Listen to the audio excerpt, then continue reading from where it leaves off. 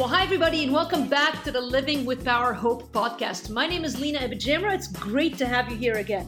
As you know, every Thursday we get together for a conversation. We've been going through this very fun series called Dear Lina, where I just answer your questions. And we're talking about some interesting topics about faith, life, culture, and everything in between. And every few weeks, we come across a person that has a story that is worth telling. And so today's one of those stories. We're going to be talking about, actually, every one of you who's listening is going to be interested in this. We're going to be talking about body image and food and diet and everything in between. And I'm really excited to introduce you to a new friend of mine and somebody who is at the beginning of her career as a functional medicine doctor. Her name is Alexandra McKillop, and she describes herself as a food scientist, and she actually is just starting practicing her career. Recently graduated from her schooling and is going to be joining a practice in functional medicine at an integrative clinic near Chicago, Illinois. She'll tell us a little more about that, I'm sure, in a bit. But she is passionate about helping women cultivate lifestyle behaviors that honor God and their bodies through, and I like this description, a gentle approach to nutrition and self-care. I'm in my mid-age right now, and so many of you know I've been sort of on the up and down of the keto diet and all of these, 10 ugly pounds that everybody keeps putting on and wants to take off. So I can't wait to be freed from all of these burdens that I've been carrying and live in this freedom that she talks about in her book. I've just started getting to know her writings more, and she has written about faith, food, and medicine on her blog, alexandramckillop.com. We'll give you guys this link later. In the meantime, she's got a book coming out in the spring that I think you all are going to want to hear about now, but also go out and buy. And I tell you, having read through a portion of it already, it's going to be something that we're going to give away later in the conversation. So the book is titled Fulfilled. Get the subtitle, guys, because it's really going to, I think if you're not convinced yet that you want to hear this podcast, the subtitle is Let Go of Shame, Embrace Your Body, and Eat the Food You Love. So I'm all in, Alexandra, and it's great to have you here with us today. So you are here in Chicago, like I am. Yes, I am. I am currently living in Palatine with my husband, but I was born and raised in the Chicago area, the western suburbs, and so I'm very familiar with Midwest winters. And, we're getting there, right? I mean, we're early we're recording this actually in the beginning of fall, but it feels like always like the ominous is coming upon us. Mm-hmm. Tell us, we're just catching up a little bit. So you are a doctor, and tell us a bit about how you ended up in the career that you're in. Yeah, for sure. So for pretty much my whole kind of adolescent adult years, I was interested in health and wellness and taking care of our bodies. It's something that just kind of really resonated with me. I was an athlete in school, and it just always seemed like the right thing to do to be taking care of myself. And so I had my own personal interest in nutrition. I liked blogging about it when I was in high school. I actually had a blog about nutrition. And then in college, I went on to study food science, which to me was a really nice hybrid between engineering, which is what I originally thought I wanted to do, and nutrition, which is something that I thought was more of a hobby for myself. And in studying food science and learning more about that, I kind of found myself more drawn to a clinical role of being able to talk with people more one-on-one about their health. So my plan was to go to medical school, and I was all set up. Actually, I was really fortunate to have a full ride to Indiana University Medical School. And I was going through the interview process, and my interviewer asked me what specialty I wanted to go into. And I said, primary care. And he asked me why. And I explained my interest in kind of preventative health and wellness and everything. And he kind of gave me some pushback. He said, you kind of have an inflated view of what your role would be in medicine in terms of being able to help people make those changes. You just don't have enough time in a clinical setting. And he said, you're going to have your little nutrition focused practice, and you're going to be meeting with your hospital administrator because you only get 17 minutes with your patient. Wow. And I kind of I was frustrated in the moment because, you're trying to be on your best behavior at the medical school interview. Right.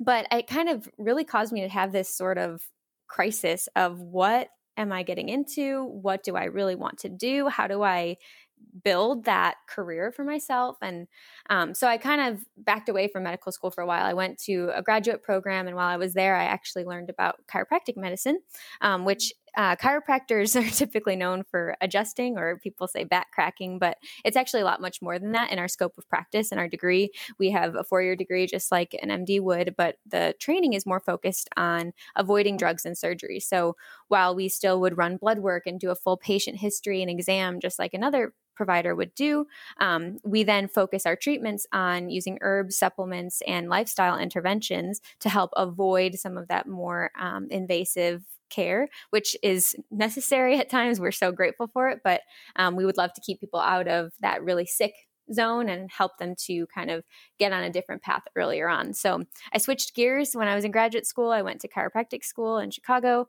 and then I just graduated, and I'll be working in functional medicine here in the city for hopefully a long time. Now, that's exciting. And, there was a personal bit that we kind of skipped over that I want to go back to, because you really had a vested personal interest in how you landed in your interest in food science, right? I mean, there was a little bit of a struggle in your high school years, and maybe fill us in on some of that. Yeah, for sure. So when I was in high school as an athlete, I had this interest in health and wellness, and very much that stemmed from the desire to be better at my sport.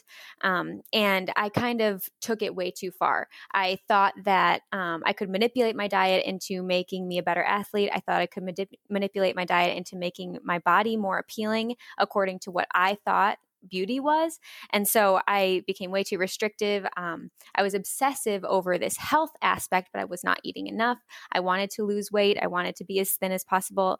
I developed an eating disorder, and it was a really hard journey for me to heal from that, because what I found was everybody around me was doing the things that I was doing, but I was the one that was getting pushback from my family and my doctors for it, because it was clear that what I was doing was not healthy.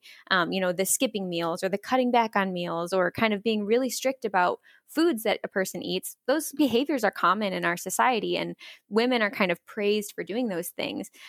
It's just on this spectrum of like, some people kind of go a little too far with that, or they have this really strong pull on them, as I did, having that eating disorder, to where now these behaviors are kind of labeled as bad, when what I have since learned is that none of them are really reflective of what God designed our bodies to be, what the role of food is meant to be in our lives, and who we are. We are more than our bodies. We are more than what we eat. And so becoming sidetracked by those things is really toxic to us, obviously, in terms of our health, as I learned about with my eating disorder. But I also realized that it was dangerous for me to be at a healthy weight and to be in that dieting mindset in my adult years as well.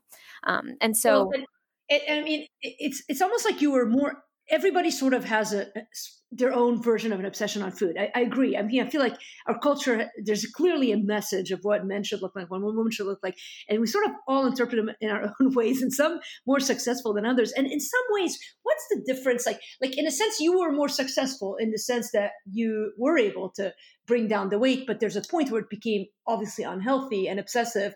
What is it? What defines an eating disorder? Is it this constant obsession, or is it the actual weight point that you reach where now it's like, oh, now you're formally in a category of illness versus before you weren't? Yeah, that's a great question. So eating disorders are not about weight. They're not about body shape and size. Really, clinically, they're diagnosed as a mental illness, because what the pathology is our obsession with food, our preoccupation with food, exercise, and our bodies. However, for the person struggling with those things, body weight and body image become very central kind of focal points, because a lot of the focus is trying to shrink our bodies or change our bodies to look differently. So I think you're correct that, so many people struggle with this in a different capacity, because it's our whole culture focuses on what you look like, and all of the health information that we get from the media is really focused on, thin is healthy. And that's just not true. It's not the full picture. And I always like to make the argument that obsessing or worrying about eating a cookie is way less healthy than actually just eating the cookie and moving on with your life. Because we shouldn't. I mean, your intro to the book is so good in that regard, because you really do sort of present it right off the bat. Like, this is about eating the foods you enjoy, but it's complicated, Mm-hmm. has it always been complicated? I mean, as you've studied and counseled people, as you've battled it and got victorious over this issue in your life, like, talk to us a little bit about sort of this concept of, first of all, to frame where you were at. You're a Gen Z. I think I'm technically a millennial.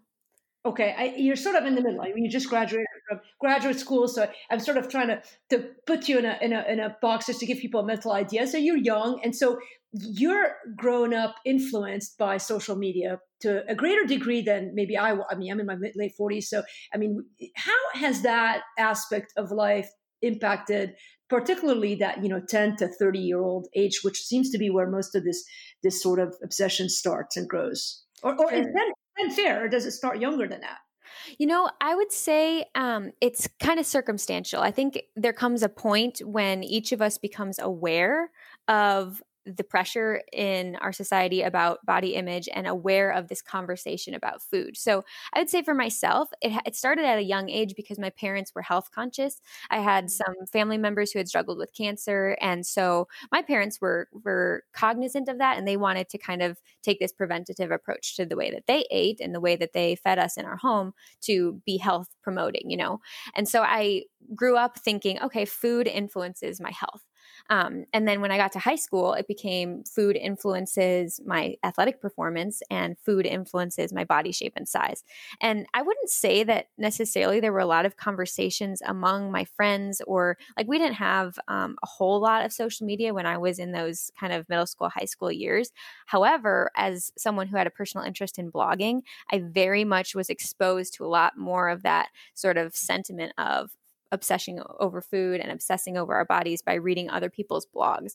So there was this big sort of world that I found, a community of people who blogged about health and wellness. And what I've since learned is that a lot of the things that they were endorsing or doing or writing about actually weren't good for people to do. But it appealed to me because I could follow their story and see, here's the impact. They said they did this with their food, and I see how it seems to have affected them. I'm going to try that. Well, and how do you define a healthy view? I mean, I guess, where do we get all this shame? I guess first, where do we get this shame? Most women, I think, in particular, I don't know that I mean, I'm a woman. I think like a woman, but I would imagine men have their own bag of issues. Mm-hmm. But women and shame, body shame. I mean, that's sort of intrinsic to, the majority of women have something that they don't like about their body. Where does this come from? Is that part of our sin nature? Is that imposed on us by others? Is that legit? I mean, how do we develop such a strong sense of shame over particularly our weights? I personally feel that it comes from looking to find our identity in our body rather than our identity in Christ and who God made us to be.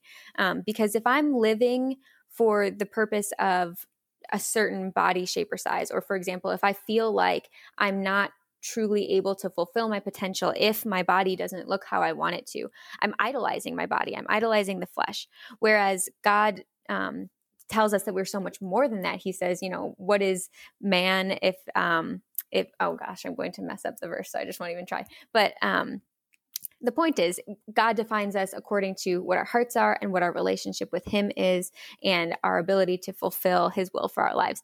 He sees us through Christ and through Christ's sacrifice, not for what our own bodies are or what we're doing with our bodies in terms of food and exercise.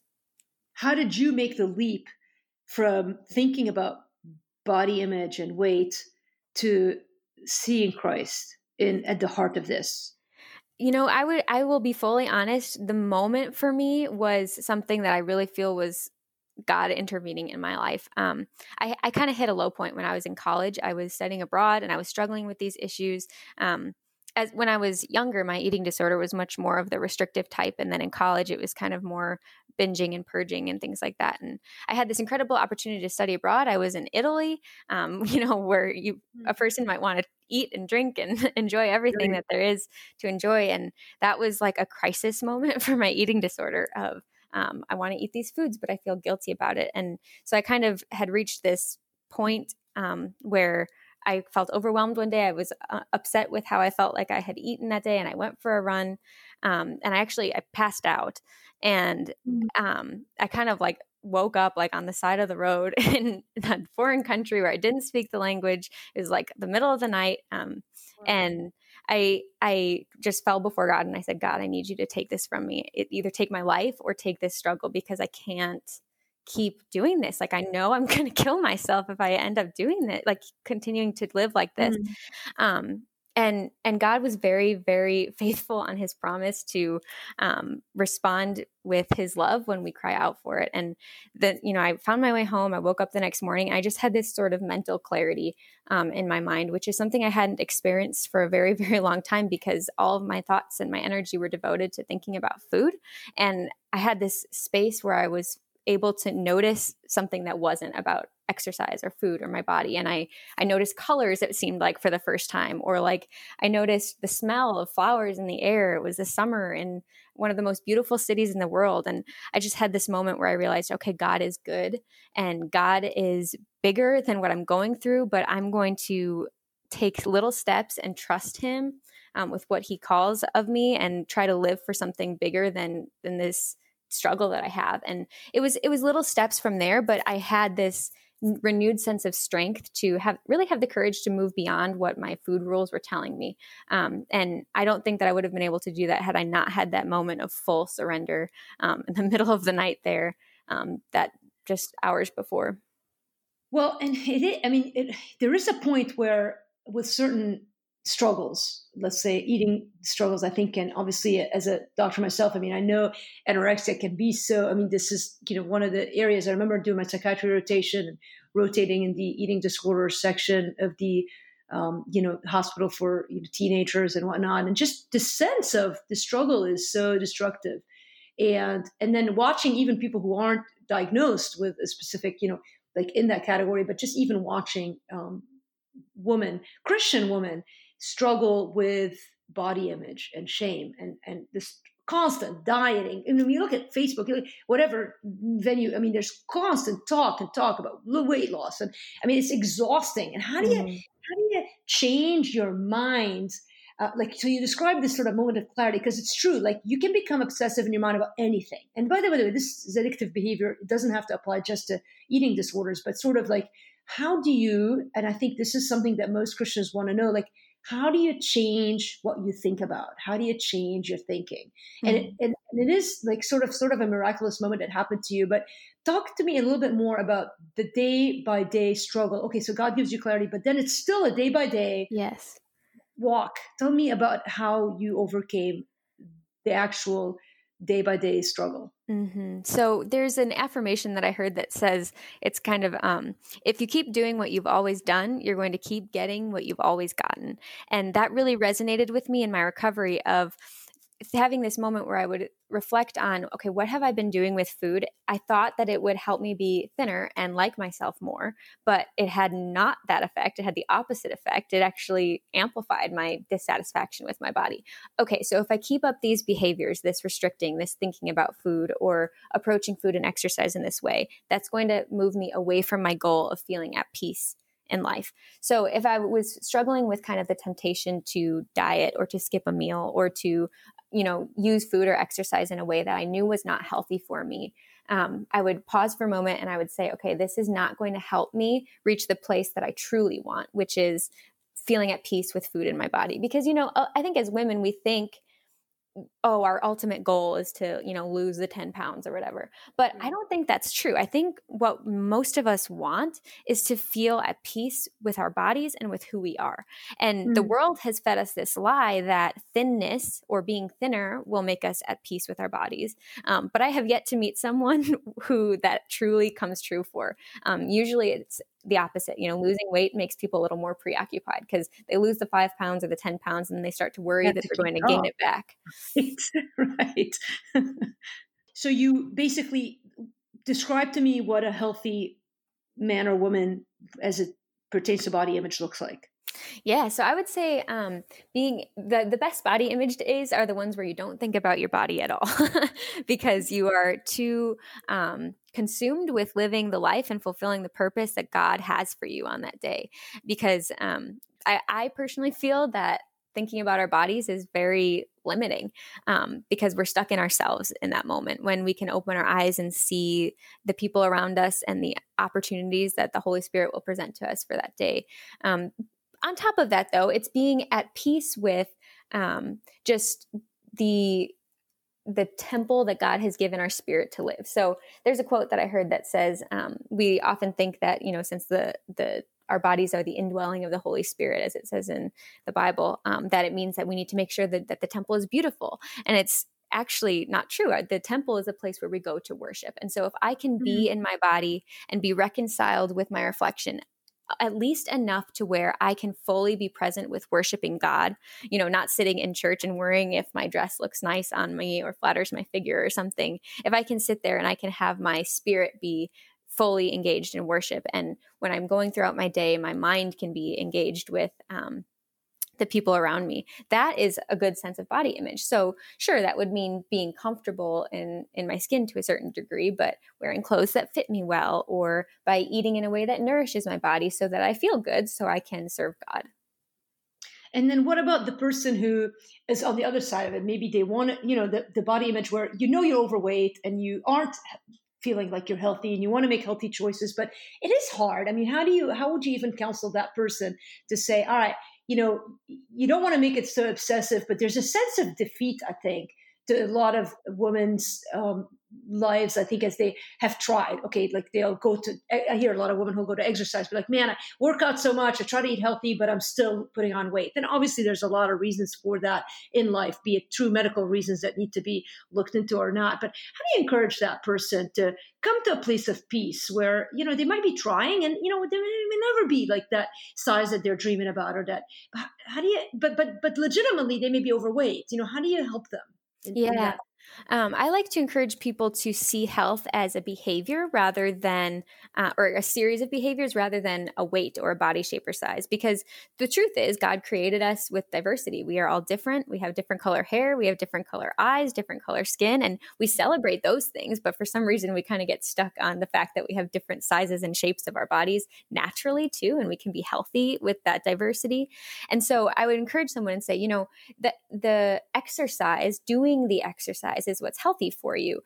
Sure, it's not going to make you lose 5 pounds in 20 minutes of jogging, but that's going to lower your stress. It's going to help support your metabolism. It's going to help support your cardiovascular function. Let's think about it in terms of what is the exercise doing for you today, rather than trying to think 20 days down the line when you might see a change on the scale. Because many people make really healthy behavior changes, including more fresh food or adding more movement to their lives, and their weight doesn't change, but you run their blood work and their labs have completely improved.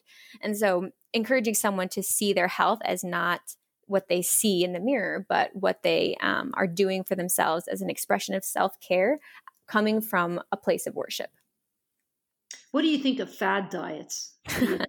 Intermittent fasting, keto, some of the big ones that are out now. I mean, it kind of makes me sad just because I think in our culture, we very much look for a quick fix. Something like, if I just do this one thing, I follow this one rule, I'm going to lose all the weight I want to lose. I'm going to make $1 million and I'm going to feel like $1 million. And there's so much money being made in diet industries. Like, it's sickening how quickly we fall prey to that. I think what you just said there about the amount of money in the diet industry, that's proof of the pudding that it doesn't work, because the diet industry wouldn't be worth so much if people weren't continuing to buy diets, which they wouldn't have to try the next diet and the next diet if the first one worked. And that's just what it comes down to is dieting doesn't work for long-term effective weight loss for the vast majority of people.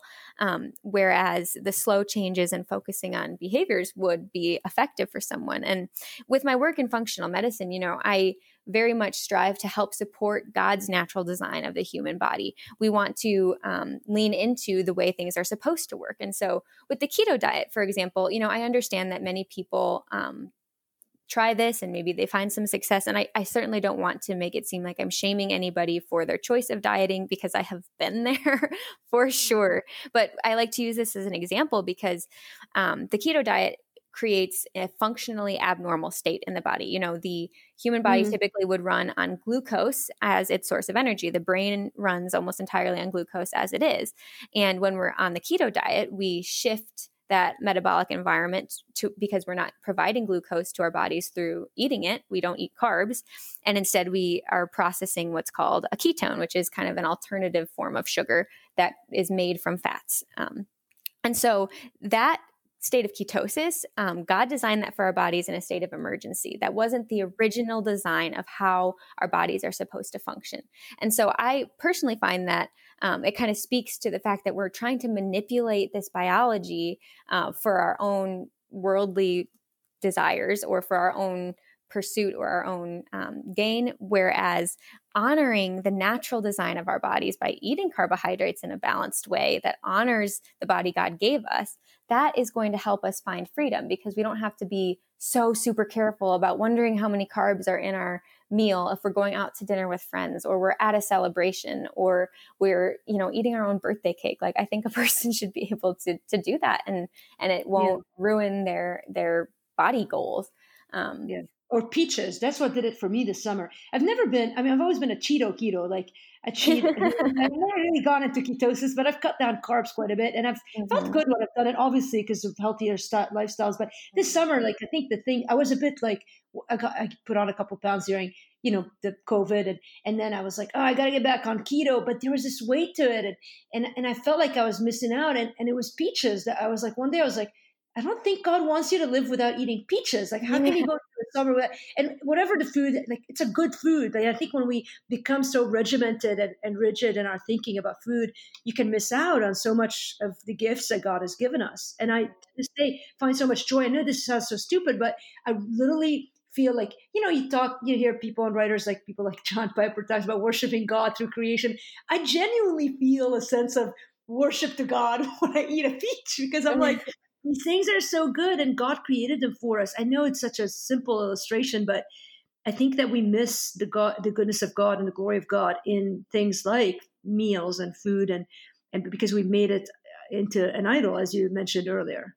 Absolutely. And I think a lot of times in the church, our focus tends to be on avoiding, gluttony, for example, but we don't necessarily pay enough homage to the fact that the Lord calls us to feast after we fast. He says, taste and see that the Lord is good. And what he's doing is he's appealing to our enjoyment of food, something that he designed for us to experience.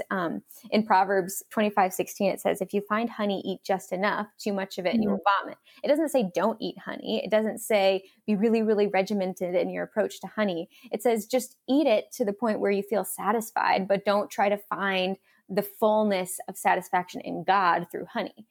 Oh, that's good.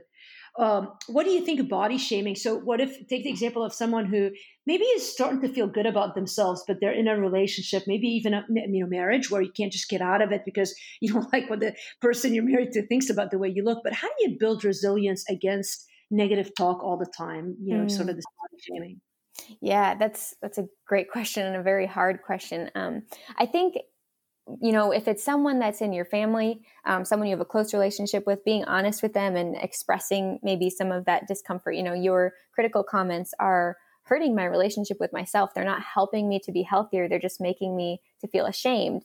That would be a good conversation. But if it's someone maybe who's a few steps removed, creating a boundary, if someone I know is always making a comment about the way that I'm eating or what I'm eating, might choose not to eat meals with that person. I might go to the park with them to catch up or talk on the phone or something. It's very individual, but I would definitely say that by protecting your identity in Christ and helping other people to not kind of force their maybe maligned view of the role of a person's body on you is a healthy thing to do. Because we all deserve to be treated with respect as a child of God. What would you advise a parent who might be dealing with a child? Maybe they're watching some habits develop and they don't feel like they can speak into it, but they sense that there's a problem. What is a good way to approach, say, a high school, like you were 15 when you started going through a lot of the food issues? What would have been a great approach for your parents at that time, or not just any parent that might be walking through that? What would you tell them now that they should or should do?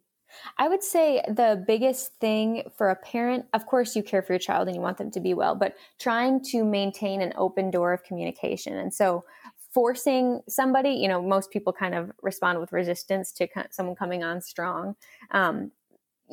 Trying to be gentle and invite that child to share their feelings and share where they're coming from. And of course, they might not respond with grace, but if you as a parent can approach the child gently and with grace, that will long-term serve you the best.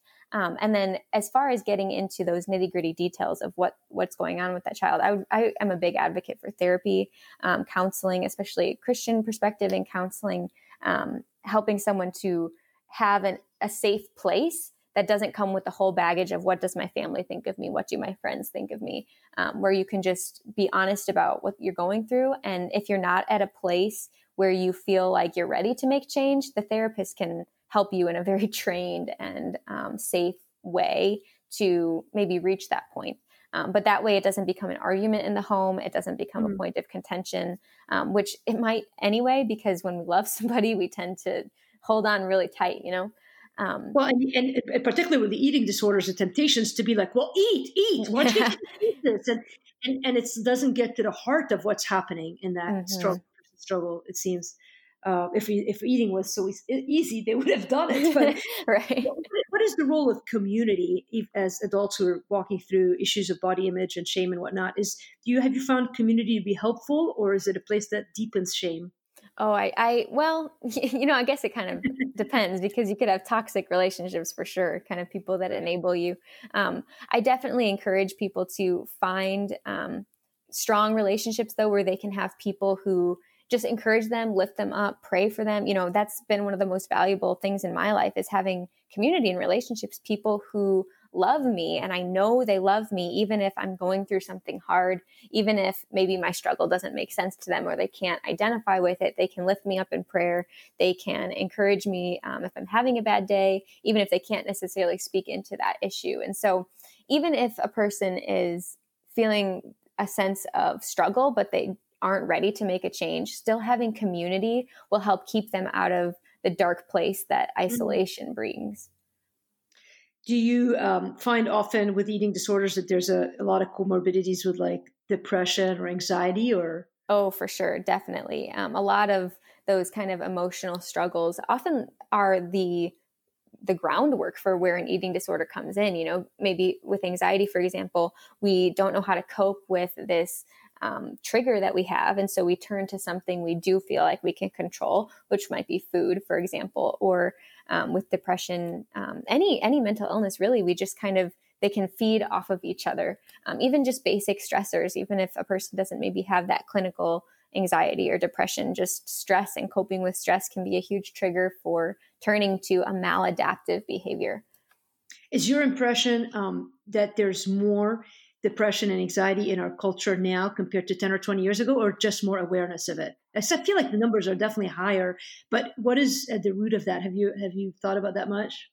I've tried to reflect on it for myself. And, most of the data that I have from 10 or 20 years ago has come from studying kind of the medical literature of how things have changed and, talking to people. But I think a lot of what it is we have a very high-paced lifestyle. It's very high stakes. And we have a tendency to feel like we need to meet those or check those items off of our list according to the world before we come to God. And I've just been learning a lot lately for myself in my own life, the importance of rest and resting in Christ and finding my value in Him rather than in how productive I am at work. Or with anything, like how quickly and efficiently I can paint my house, and so just trying to cultivate this groundedness in Christ rather than feeling really scattered by all of the demands pulling at me in my daily life. And I think what are some of the practices that you've done to cultivate that? I think that's so true and good. Yeah. So especially in the past few years, really having a regular time where I'm praying and engaging in Bible study. That's usually how I start my day. Right now, with my cup of coffee before I kind of do anything else. And then more recently, I've been trying to meditate, which from a Christian perspective, that can kind of seem questionable. Like, what does that mean? And I'm a fan of it, but it is funny. People get like, what? Yeah. But it is biblical. I mean, it's a biblical word. Mm-hmm. So what does that look like to you? What do you mean when you say meditate? Yes. So for me, what I try to do is just focus on my breath. So I find that when I'm stressed, I kind of hold my breath, or I kind of breathe in a way that my chest is expanding, but my belly is kind of pulled in. And we can't take a full breath that way. And so I focus on breathing with my diaphragm so that my belly expands, and focusing on just the physical movement of my belly instead of the thoughts that are running through my head. So I'll set a timer for 5 minutes and I'll just sit there and think about my breath. And if I notice that I'm thinking about something else, I just try to say, oh, there's a thought that I had, and bring my attention back to breathing. Other times I might focus on just a specific verse from scripture that maybe I'm trying to memorize, and just kind of sit there with the verse in my mind. And then I do the same thing. If I notice my mind is wandering to think about my to-do list or something, I just try to gracefully say, oh, I had a thought, and move back to the verse that I was meditating on. I'm convinced, honestly, I am convinced that is the heart. I've talked about that so much in the studies that I've taught lately, and maybe in last year. I think that is one of the hardest practices in 2020. And in the last maybe 5 years and moving forward will continue to be, is to learn to have that mental rest. Even when you meet with God, there's so much going on in our brain that unless we train ourselves to quiet the noise in our soul, I think we miss being with God, which I really think so. Sort of like this concept of I think a lot of the issues that you talk about being fulfilled, it's a sense of identity of being loved by God. Mm. And you can't see that. I know in my life, I can't connect with God's love if I'm not quiet before him. And any practice that can be integrated into our lives into that regard, I think is so huge. When does the book come out? Tell us some details about your book as we kind of come to a close here, and what people can expect in the book. Sure. So the book is called Fulfilled.